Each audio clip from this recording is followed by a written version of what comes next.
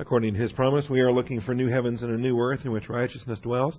Therefore, beloved, since you look for these things, be diligent to be found by Him in peace, spotless and blameless, and grow in the grace and knowledge of our Lord and Savior, Jesus Christ. Join me once again in Matthew 21, as well as Mark 11, Luke 19, and John 12. So however you choose to do that, turning to 4 simultaneous Bible passages. If you make use of the Logos Bible software, then you can simply open them up in 4 windows side by side. In fact, I like to tile them across the top of my screen. And then below those 4 windows, I have the Greek text for each of those particular passages. And of course, they're all linked, and it's a neat gospel comparative layout. All right, Matthew chapter 21. When they had approached Jerusalem and come to Bethphage at the Mount of Olives, then Jesus sent 2 disciples, saying to them, "Go into the village opposite you, and immediately you will find a donkey tied there and a colt with her. Untie them and bring them to me. If anyone says anything to you, you shall say, 'The Lord has need of them,' and immediately He will send them." And this took place to fulfill what was spoken through the prophet. As the prophet, you know which prophet now, by the way, because you were in class on Sunday, weren't you? Through the prophet Zechariah. "Say to the daughter of Zion, Behold, your king is coming to you, gentle and mounted on a donkey, even on a colt, the foal of a beast of burden." The disciples went and did just as Jesus had instructed them. All right, well, we got a good start on this last week. I want to get right back to it here today and see if we can get all the way down through point 6. If we hit it hard enough, perhaps we might just make it. Before we begin, though, let's take a moment for silent prayer to make sure that we are filled with the Holy Spirit, distractions set aside, and we are humble under the authority of the teaching of God's Word. Shall we pray?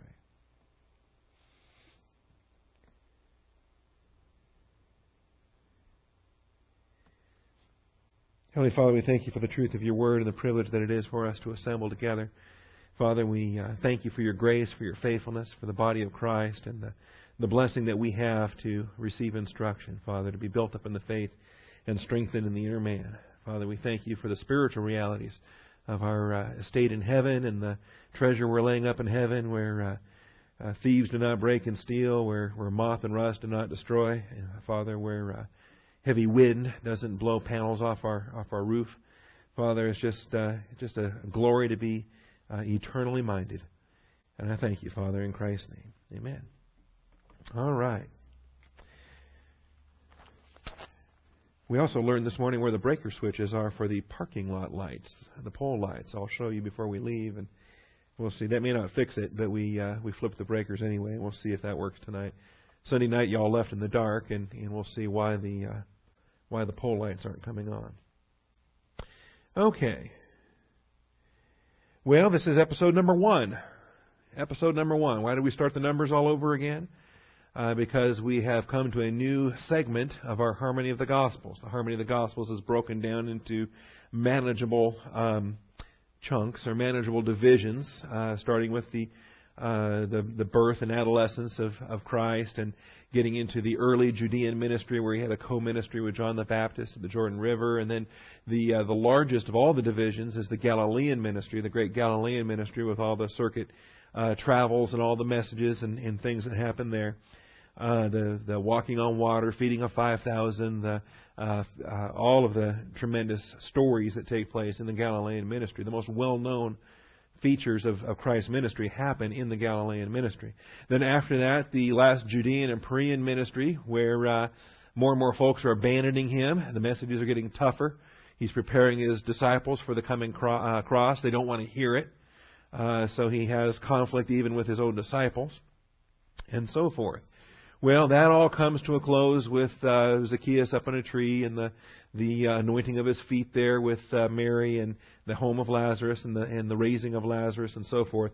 Which brings us now, the Perean ministry is done, and He's now in the final week. And so this segment in the Harmony of the Gospels is called the Jesus Final Week of Work at Jerusalem. It's a very wordy heading, so I abbreviate it FWW at J. And even the abbreviation's pretty long. But Anyway, well, this is the Passion Week, the final week.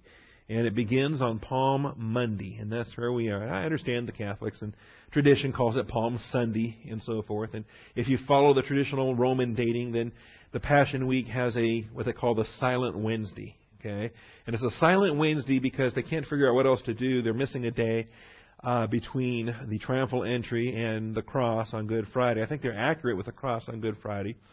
Other people try to fix the Silent Wednesday problem by moving the cross up to Thursday, and there is a segment that will defend a Thursday crucifixion. It's nice because it removes the Silent Wednesday, but there's no need to do that. You don't have a Silent Wednesday anyway if you just simply identify Palm Monday for what it is, and you don't worry about it. And so that's how we've scheduled our Passion Week in our harmony, is with a Palm Monday, and then there is no missing Wednesday or Silent Wednesday. We have each day-by-day account reckoned for, including the crucifixion on Friday. And we'll detail that some more as we go day by day through this particular week. All right. We gave the geographical introduction under point 1, Bethany and Bethphage. Bethany was the village where Jesus would retreat each night in the final week. He's going to go back Monday night. He's going to go back Tuesday night. He's going to go back Wednesday night. The only night he doesn't go back is Thursday night, because on Thursday he leaves the upper room after having had his Passover meal with the disciples and given them communion. He will then depart and go into the garden where he will pray and await his arrest. Bethphage is the other village or one of several villages on the rim of the Mount of Olives. Basically, you can think of Bethany on the southeast slope and Bethphage on the southwest slope. Might give you a visual way to think of that. And there's a village there with a colt ready to go, just ready to go, prepared. The owner is ready and just waiting for the Messiah to come. And why was he so ready? Why was he so prepared? Well, I think he had a biblical understanding of the date involved. 2 disciples went in, and yet the preparations were already made. Jesus anticipated that the colt's owners would have questions, but their questions were very positive questions, and they are ready to give up that colt the minute they hear that Yahweh has need of it. And as soon as they're told that Yahweh has need of it, there you go. That's why he's here. The colt has been prepared. They are going to approve the colt's prophesied use. Both the animal and the day are biblically predicted. Zechariah 9:9, of course, which we studied on not only last Wednesday but also on Sunday. The colt, not just a beast of burden, a very humble animal, but then the child of a beast of burden. So you see, we've doubled the humility application there. A donkey would be humble in contrast with a stallion or a war horse or even a normal horse. But then, as if a donkey is not humble enough, how about the colt? How about the foal? A young donkey, one that has never been ridden, one that maybe is not as strong as even it's going to be when it fully grows. So the animal has been prophesied, as well as even to the very day, the timing. After 69 sevens, Messiah the Prince will be cut off. All right? And we spent the bulk of our time last week actually going through the prophecy in Daniel chapter 9, verses 24 through 27, and showing you how 70 sevens have been decreed. 70, what we think of as septads, 7-year periods of time. And out of those 70, 69 of them are finished by the cross, and one remains. Okay? 1 7-year period remains, and that's a period of, each year is a period of 360 days, by the way. They are 360-day years, not the modern solar calendar.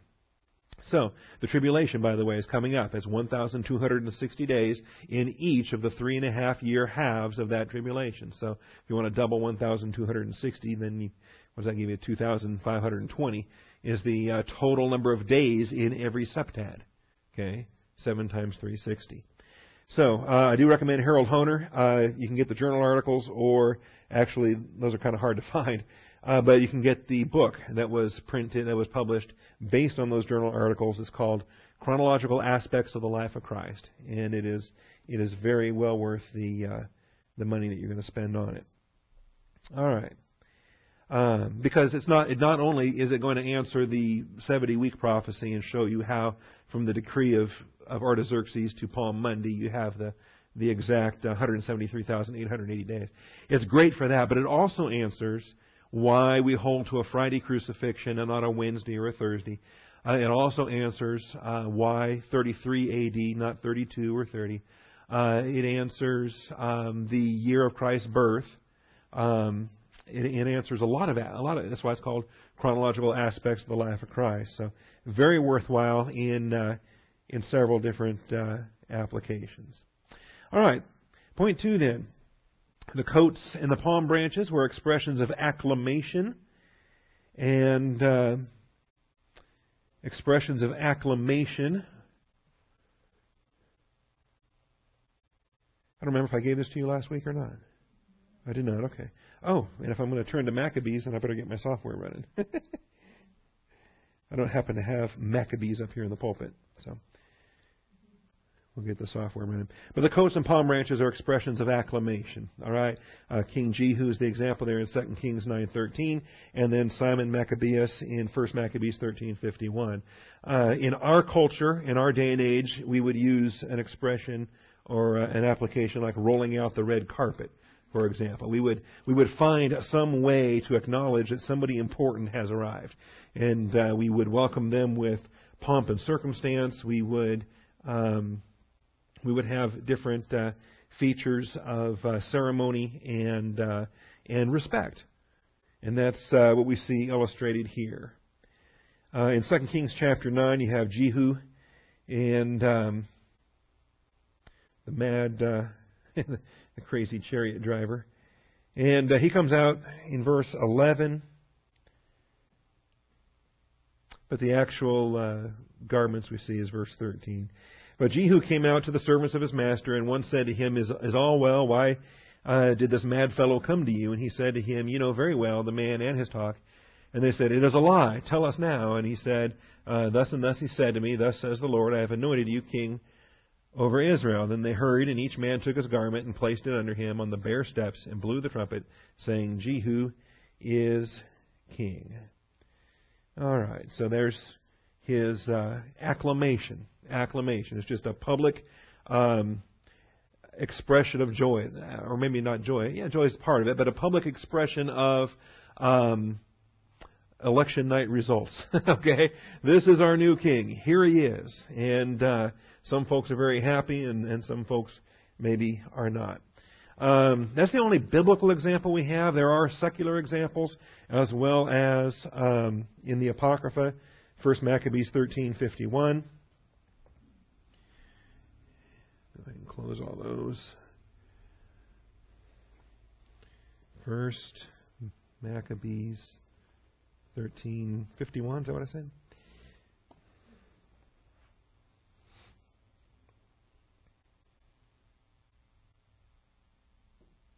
And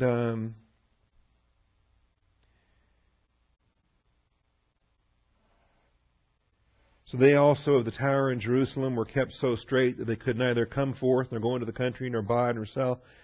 Wherefore they were in great distress for want of victuals, and a great number of them perished through famine. Okay, the English translation on this is rather King Jamesy. It's an older English translation. Don't I have a better? I've got to have a better. Maybe not.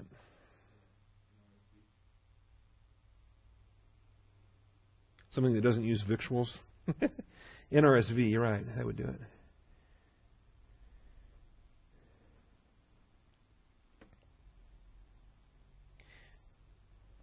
Yeah. So they were very hungry. Many of them perished from famine. Then they cried to Simon to make peace with them, and he did so. But he expelled them from there and cleansed the citadel from its pollutions.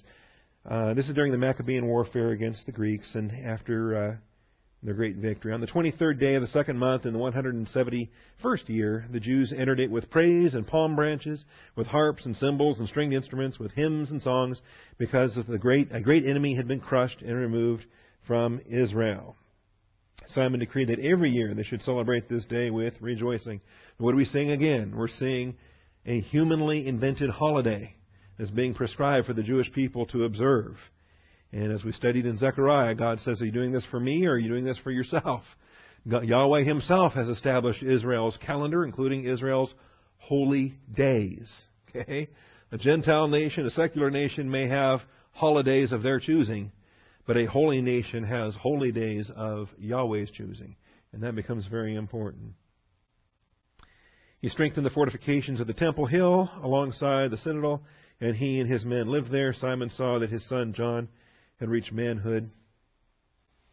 Anyway, the mention I was looking forward to there was the palm branches and the acclamation, and that's up there in verse 51. All right. So there's your dose of Maccabees for the day. By the way, Maccabees is not Bible. It's not God-breathed. It's not inspired.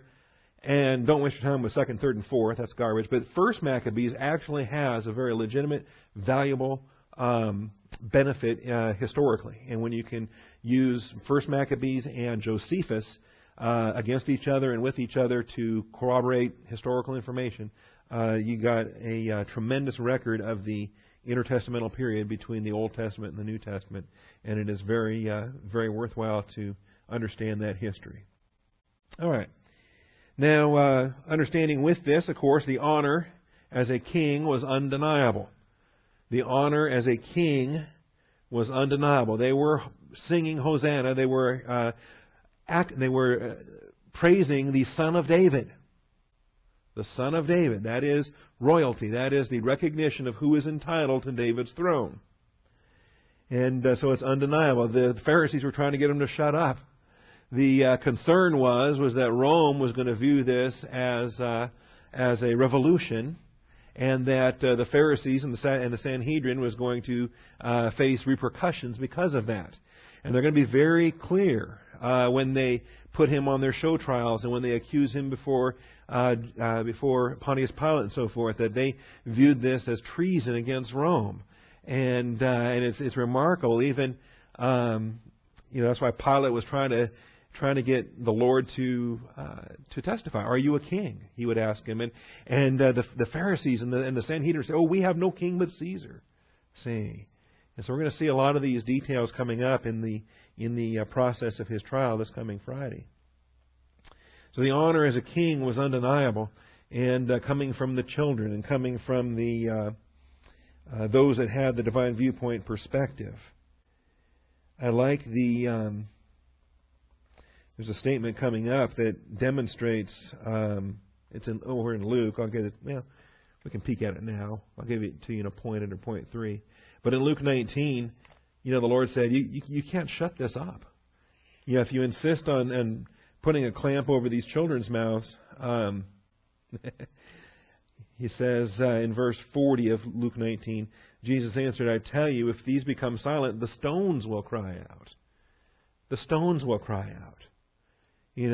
God is able to lift up stones to make them sons of Abraham. God is able to give voice to the stones to sing the praises of Jesus Christ, to fulfill the prophecies of Zechariah that they are going to sing Hosanna. They are going to testify that this is the rightful king. All right, the honor as a king is undeniable. So too is the humility. The humility of a servant likewise. The humility of a servant likewise. And so both realities are here. They are not mutually exclusive. It tends to be, of course, in the human realm that with the honors that are bestowed comes great arrogance, pride, and human beings don't handle the accolades and the honor very well. But don't think that they have to be exclusive. God, of course, in His glory, has absolute, infinite glory, and yet He also has infinite humility, and Christ reflects that. So we have undeniable honor, and yet the humility of a servant. He is a king and He is a servant, both being portrayed here in this episode. This is going to be so important for us in our study tonight and next Sunday in terms of 2 Corinthians, because we deal with similar contrasts. We deal with unknown yet well-known. All right, the glory and the dishonor. These are the weapons of our warfare for the right hand and for the left. And the glory and the dishonor. We need to to deal with that in our perspective as the bride of Christ. So stay tuned for some of those things coming forth as well. All right, Hosanna. Point 3. Hosanna was shouted by believers with capacity to appreciate Psalm 118. Hosanna was shouted by believers with a capacity to appreciate Psalm 118. All right. So join me there in Psalm 118. I'll take a look at it. Believers without the capacity to appreciate it are not joining in the shouting. In fact, they're rather disapproving of the shouting. And there is a difference, of course, between understanding a text and appreciating it. I have no doubt that the Pharisees knew this text; they had it memorized. So the preeminent Pharisees had their entire Scripture memorized. But there's no question that they knew it. These were some of the Hallel songs. These were the songs that they would sing on their pilgrimage. They would sing this on their way up to Jerusalem for their feasts. And so, what's happening here on Palm Monday? All right, Passover is approaching, and you have pilgrims that are coming in from all over, and they're singing these psalms here. Okay, the psalms of we call them the Psalms of Ascent. All right, and so there's a whole body of Scripture that they sing on occasions such as this, and this one just comes alive because they've been singing these for years and years and years, centuries. But this time it's different because Messiah is actually here. Yahweh is here. And so we'll see. Now there is where do I want to pick up on this?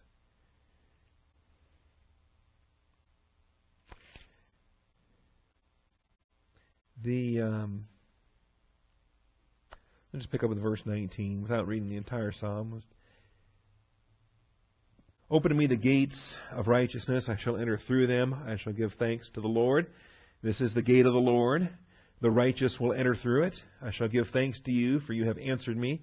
You have become my salvation.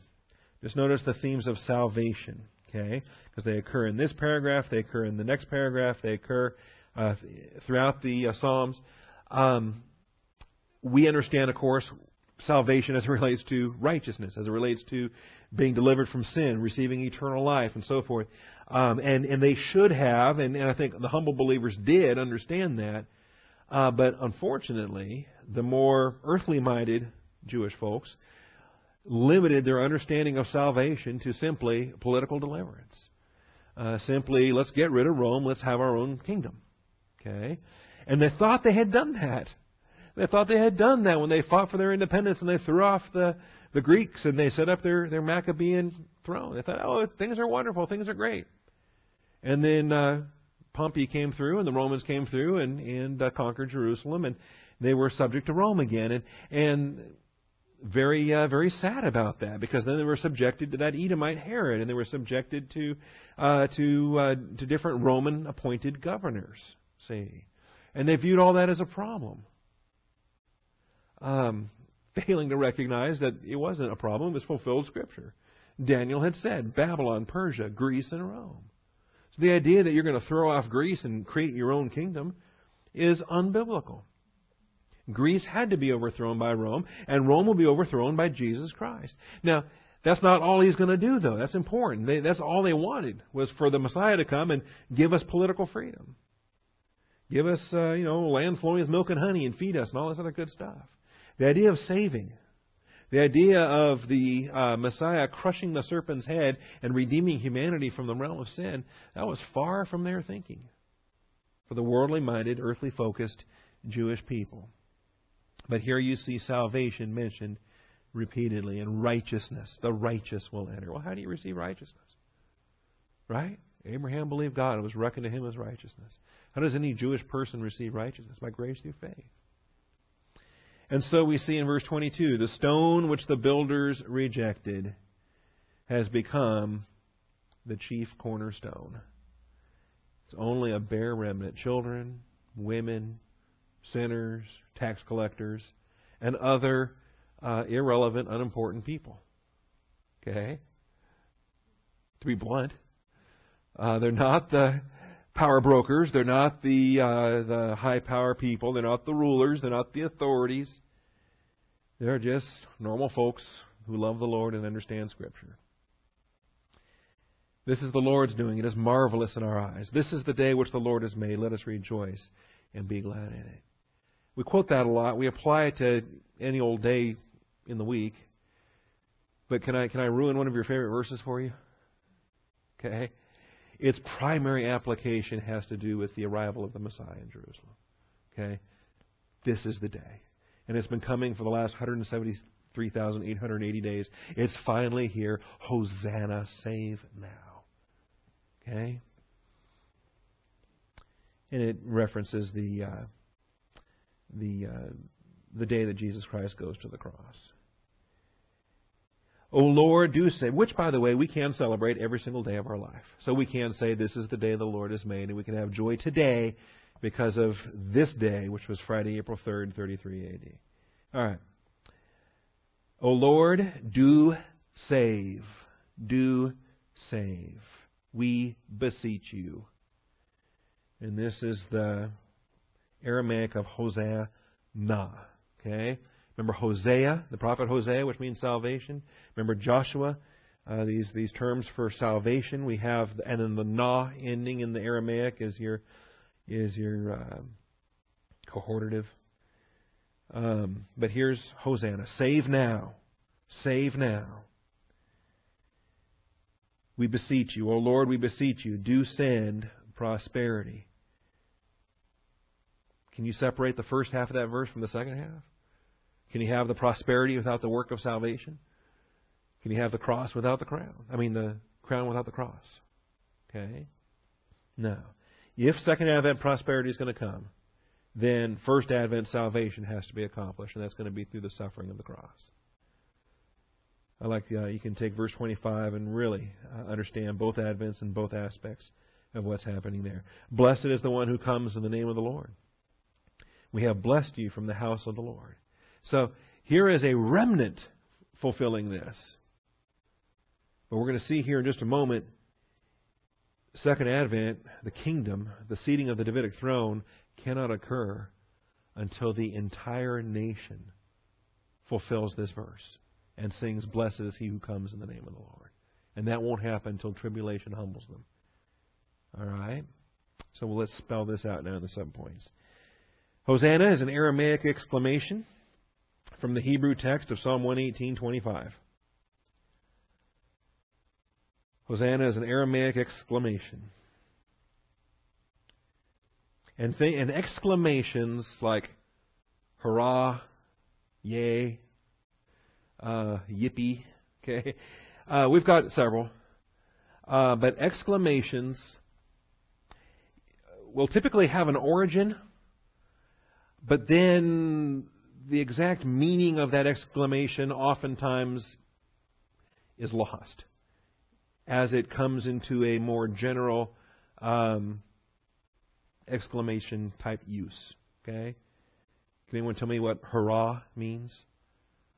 Or huzzah? Linty, you can appreciate the old British huzzah, can't you? Okay.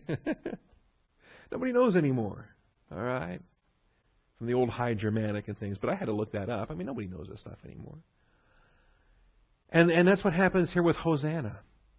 It's similar to what happens with hallelujah. Hallelujah legitimately means it's an imperative to praise Yah, to halal, praise Yahweh. But we typically shout hallelujah as if it just means hooray.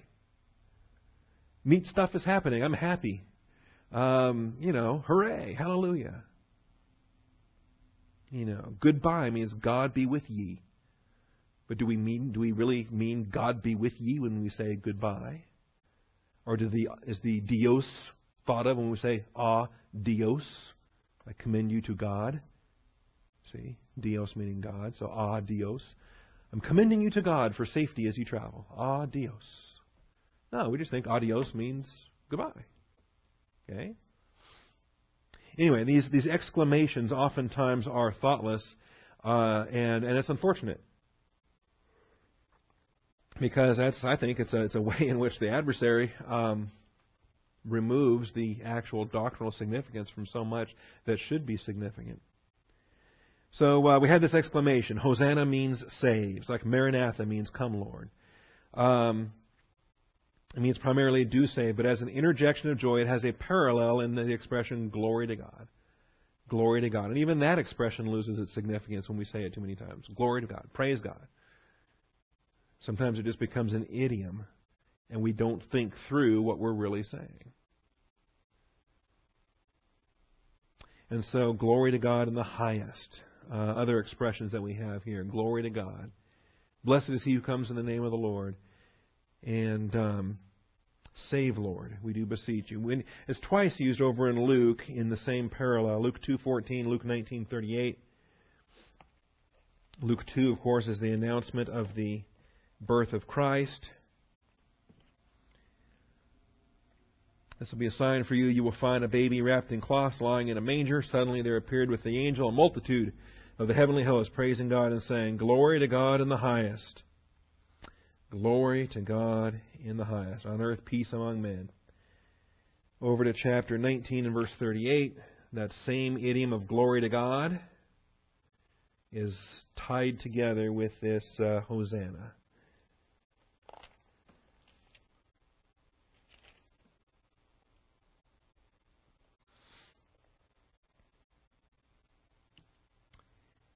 And so they bring the colt to Jesus, and they throw their coats on the colt. They put Jesus on it.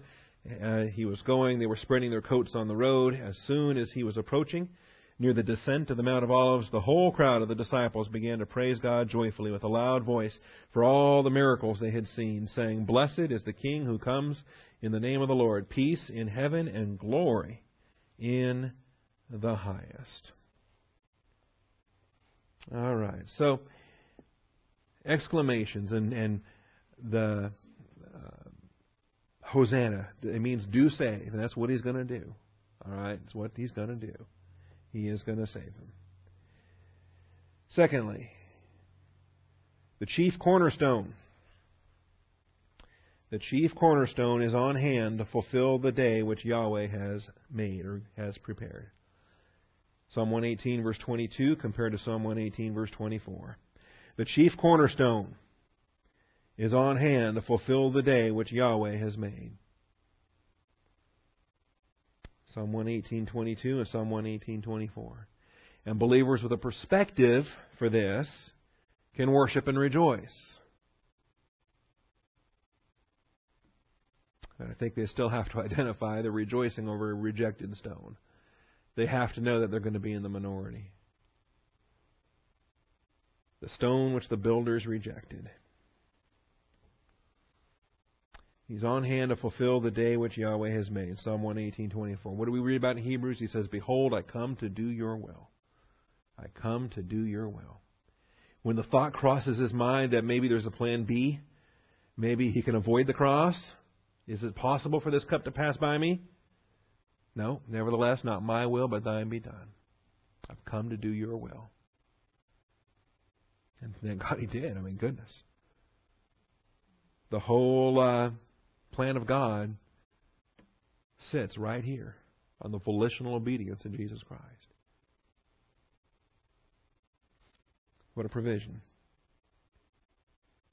We'll have more to say on this because the theologians don't like to evaluate the test that the Lord faced. And I think it makes people uncomfortable to evaluate the test that he faced and the victory that he won. And it is such an unpleasant thing to consider that most, and even evangelical Bible students, retreat fearfully to a theological position that, well, it wasn't really a test. He couldn't have failed. And we're going to spend some time on that. We're going to spend some time on what deity cannot do, what humanity can do, and how the God-man was both tempted and it's going to be a thorough study. So if it's something that now bothers you, then good. Let it bother you. Chew on it. Pray over it. Wrestle with it. Search the Scriptures. But don't hide from the Scriptures. And don't sit in denial that, Jesus wasn't really tempted, because Scripture says He was. Or that Jesus wasn't concerned. Scripture says He was. He warned His disciples, pray that you may not enter into temptation. For the spirit is willing, but the flesh is weak. That's either a legitimate warning from Jesus to His disciples, or He was lying to them because He wasn't really tested in that potential to reject the will of God the Father. All right. We'll deal with that too. But the chief cornerstone's on hand to fulfill that coming day. Thirdly, point C, witnesses to the raising of Lazarus. They're going to add their own testimonies to the chorus of praise, much to the chagrin of the Pharisees who wanted to shut the whole thing up. Okay? Witnesses to the raising of Lazarus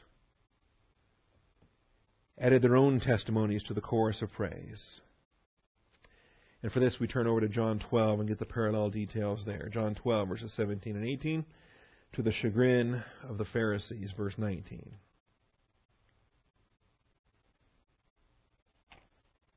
The glories of the good news, the glories of why our feet are so blessed for bringing this good news. We get to bring the good news, and every one of us brings the same message, but every one of us also brings a different message. We proclaim the gospel. We proclaim the good news. We sing our own hosannas when we tell an unbeliever about eternal life. And we proclaim the hosannas of Good Friday, of the cross. And that's what we all have in common. But we also proclaim September of 1973,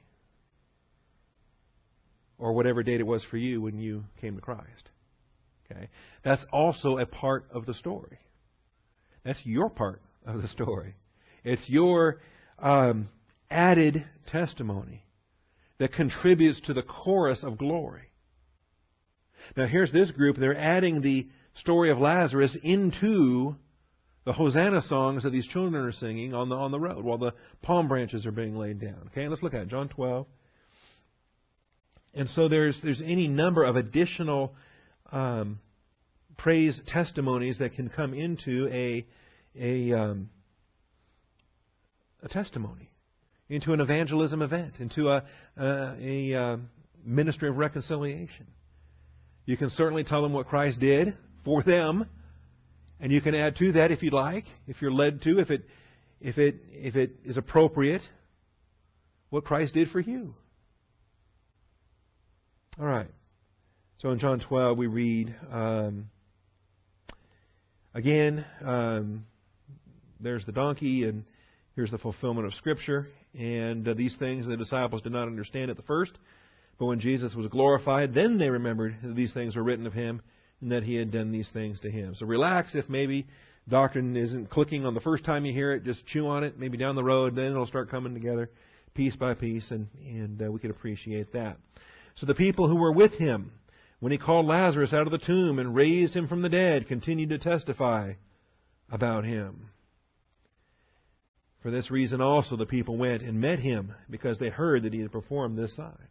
The fact that this supporting testimony was being offered, look what it did.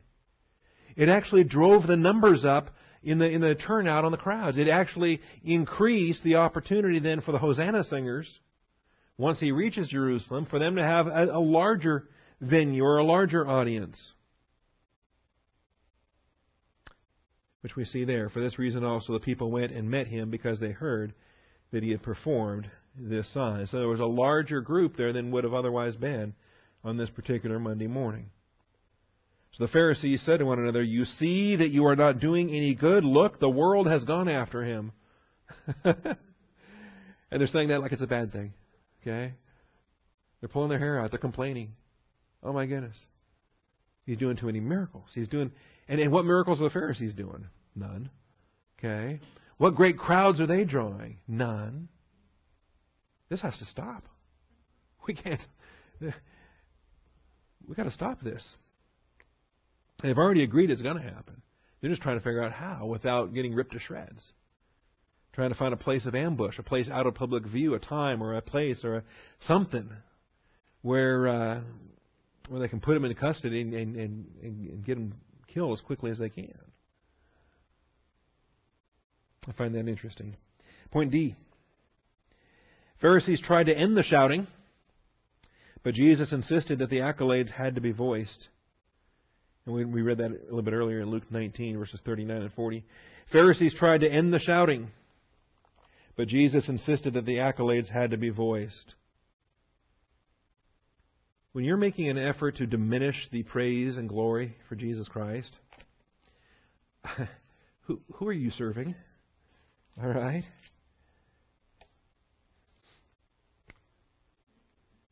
And just consider, because we all do it, what are the ways or the circumstances in which we, from time to time, work to diminish the praise and glory for Jesus Christ? Well, how about when in our pride, in our carnality, but motivated by pride, we seek to magnify ourselves? Why would we do something that stupid? But in so doing, are we not diminishing the praise and glory for Jesus Christ? If I try to take credit for something, that it was His grace that made it happen? All right.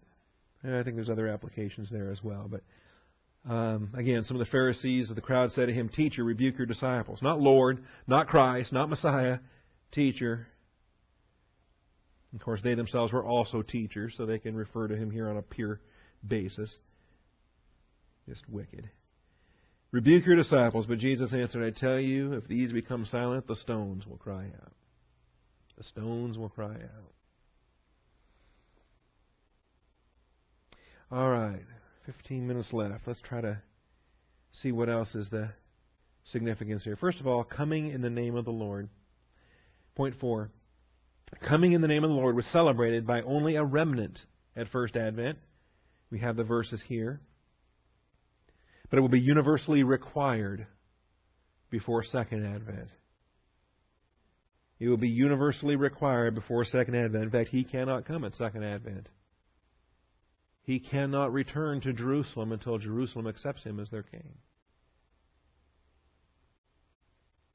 Now, in the Perean ministry, back in episode number 20, he had actually previously spoken of this.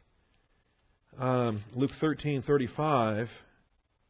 And I think he probably gave this message a number of times after his rejection. I think throughout the Perean ministry, this was probably a common thread. That Israel is going to need a repentance, that Israel has rejected their king. And so in Luke 13:35, we have the message given here as he's teaching the different villages, and the Pharisees warn him that Herod's trying to put him to death, and so he tells the Pharisees to go and talk to that old fox. But he does say,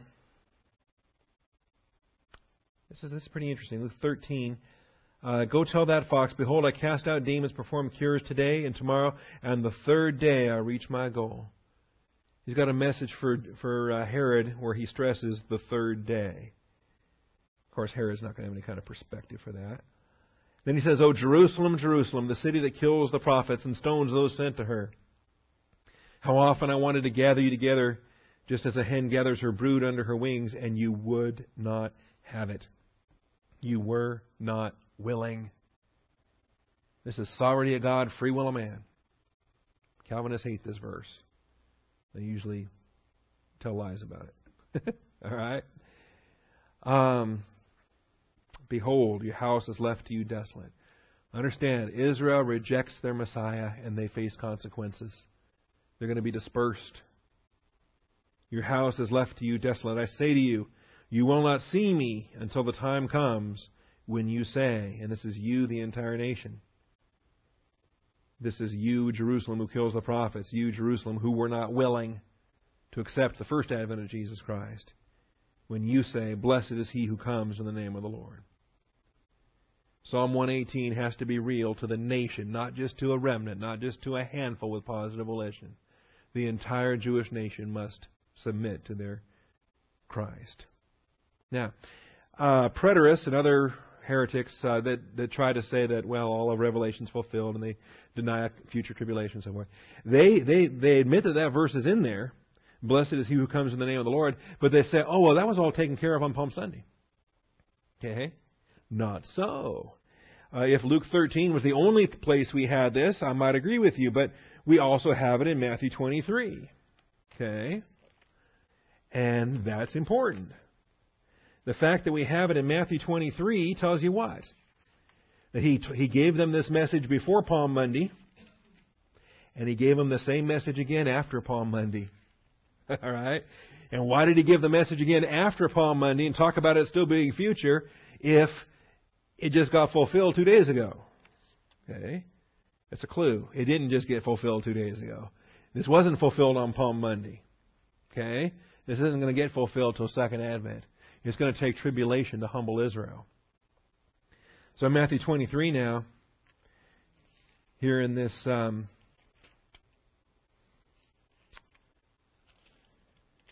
great stretch where he's giving these awesome eschatological messages here in the latter part of Matthew. But Matthew 23:39, Jerusalem, Jerusalem, who kills the prophets, stones those who are sent to her. How often I wanted to gather your children together, the way a hen gathers her chicks under her wings, and you were unwilling. Okay, again, free will of man. Sovereignty of God, free will of man. Behold, your house is being left to you desolate. Same language. Okay. In Luke, of course, it was before the Palm Monday entry, but here in Matthew, it's 2 days after the Palm Monday entry. And he's still looking forward. I say to you, from now on, you will not see me until you say, blessed is he who comes in the name of the Lord. And last Monday doesn't count. Okay? Because he says, from now on, you will not see me. He's going away. They've rejected their Christ. He's going to die, be buried, be raised, and ascend to heaven. And Israel will be under God's discipline. And this nation is not going to see him until Second Advent. They're going to have to look upon him whom they pierced. Okay? Which is also Scripture. It's also prophecy. They will look upon him whom they pierced. And then they will accept their Messiah. Point 5. The two Advents were still not understood by the ones praising Jesus. They're singing Hosanna. They've got a doctrinal understanding of Psalm 118. This remnant I'm talking about. And they are correct in praising Him. But they are still unaware of His departure and the time frame that's going to take place. Now we have 2,000 years since First Advent. They're unaware of the distinction between First Advent and Second Advent. They're singing Hosanna. They're asking Him to save them. But they don't understand that kingdom has been delayed. Kingdom has been rejected. It's going to wait now until Second Advent. It's going to wait until they fulfill this. The whole nation has to agree with their Hosanna praises. I've given you many times, but 1 Peter 1:11, they did not understand the distinctions between First Advent and Second Advent. It was deliberately withheld from them. God did not allow the Jewish prophets to understand it. He didn't allow the angels to understand it. As to this salvation, this Hosanna, do save salvation. The prophets who prophesied of the grace that would come to you made careful searches and inquiries, seeking to know what person or time. That's the debate. Are there two Christs or are there two times? Seeking to know what person or time the Spirit of Christ within them was indicating as He predicted the sufferings of Christ and the glories to follow. First Advent and Second Advent. Now we can answer it. It's two times. One person, there's only one Christ, but He's going to come two times. We can answer it because we've got a New Testament. The mystery has been unfolded. The revelation's been given. it was revealed to them, they were not serving themselves, but you. Jewish scriptures didn't have that information. Jewish prophets didn't have access to that information. Angels didn't have access to that information. They're not serving themselves but you in these things which now have been announced to you through those who preach the gospel to you by the Holy Spirit sent from heaven. In other words, the apostles and prophets of the church age. Things into which angels long to look. So, since you, church age saints, have a perspective to distinguish between First Advent and Second Advent, and we're the only stewardship in between the two Advents, we're unique in the plan of God. Therefore, prepare your minds for action. Oh man, do we have work to do. Looking back at what was fulfilled, looking forward to what's still coming. Being diligent with a Hebrew canon and a Greek canon. Being diligent with a completed Bible. Fix your hope completely on the grace to be brought to you at the revelation of Jesus Christ. All right, so the two Advents were still not understood by the ones praising Jesus, and He basked in their joy with His own private grief. Luke 19, verses 41 through 44. He basked in their joy with His own private grief. They're all singing Hosanna. The Pharisees are saying, shut up. Jesus says they can't shut up. The stones will start crying out. And when He approached Jerusalem, He saw the city, and He wept over it. Saying, if you had known in this day, even you, the things which make for peace, but now they've been hidden from your eyes. For the days will come upon you when your enemies will throw up a barricade against you and surround you and hem you in on every side. And they will level you to the ground and your children within you, and they will not leave you one stone upon another, because you did not recognize the time of your visitation.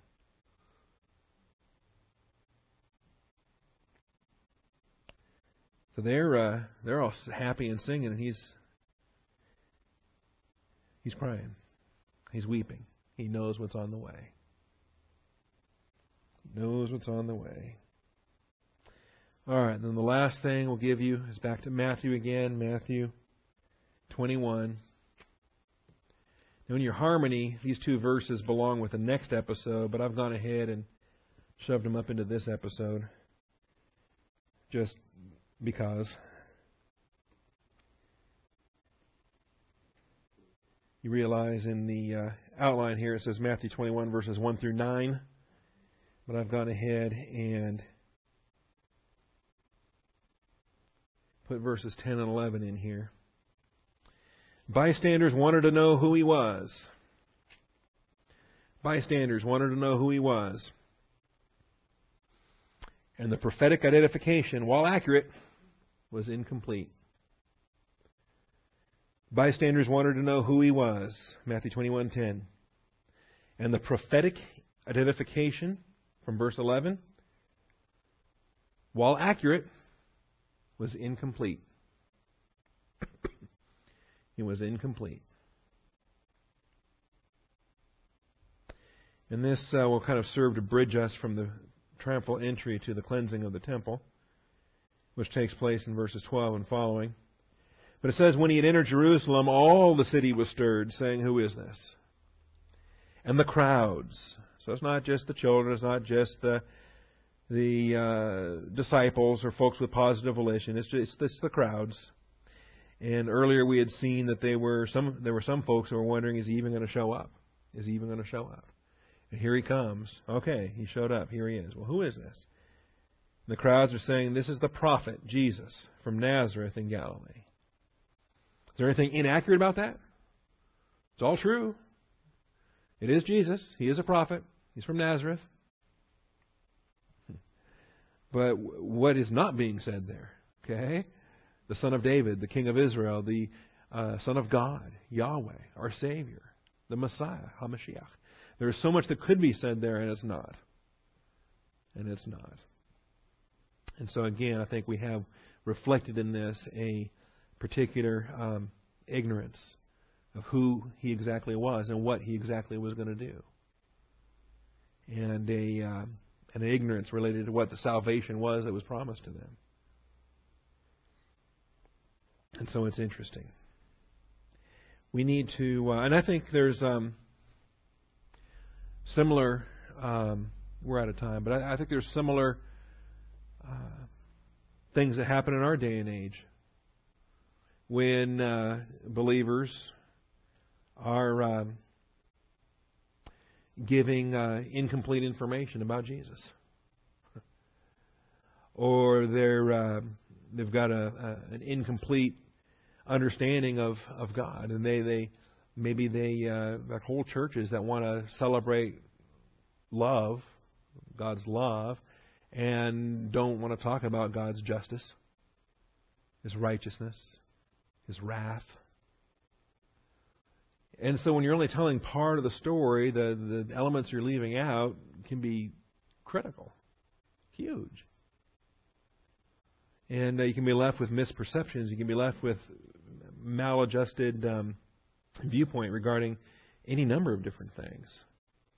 And so this lame answer here, well, this is the prophet Jesus from Nazareth in Galilee. It's like when the Lord asked Peter, who do the people think I am? Oh, you're Elijah or Jeremiah or one of the prophets. Okay? But who do you say that I am? That becomes important. We need to identify with that. We better be clear in our Christology. Okay, well, next week we'll return to the very next verse then. Jesus entered the temple, drove out those who were buying and selling. He did this early in His ministry, recorded for us in the Gospel of John. Now He's doing it in His final week on Palm Monday. And He has His entry, I think, probably in the morning, and then this event here in the evening or in the afternoon. Any event, this is a pretty busy Monday for Him. And then when He's done, in verse 17 we see He left them and went out of the city to Bethany and spent the night there.